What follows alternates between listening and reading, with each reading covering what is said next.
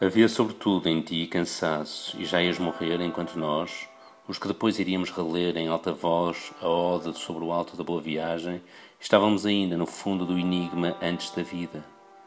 Daí a 20 anos, pouco mais, iríamos falar, como se o víssemos, do paquete que pelo Tejo entrava, mas esse tinha sido muito antes, na manhã de verão e solidão, em que a ficção do outro que tu eras, dentro de si, sentia começar um volante a girar,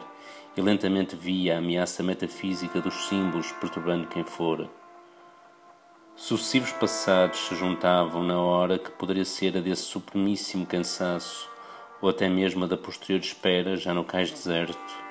mas mais perto da foz do rio que tu viras e nós víamos, não sei se num presente tão passado como agora afinal a vida real da qual descreio, acaso mais do que daquela entrada de um paquete no Tejo, não no ponto em que vendo não ouviste, mas perto já da barra. Acaba por vencer-nos o cansaço, e a estridência do grito transforma-se por fim no giro de um guindaste, traçando devagar um semicírculo no silêncio longínquo da alma.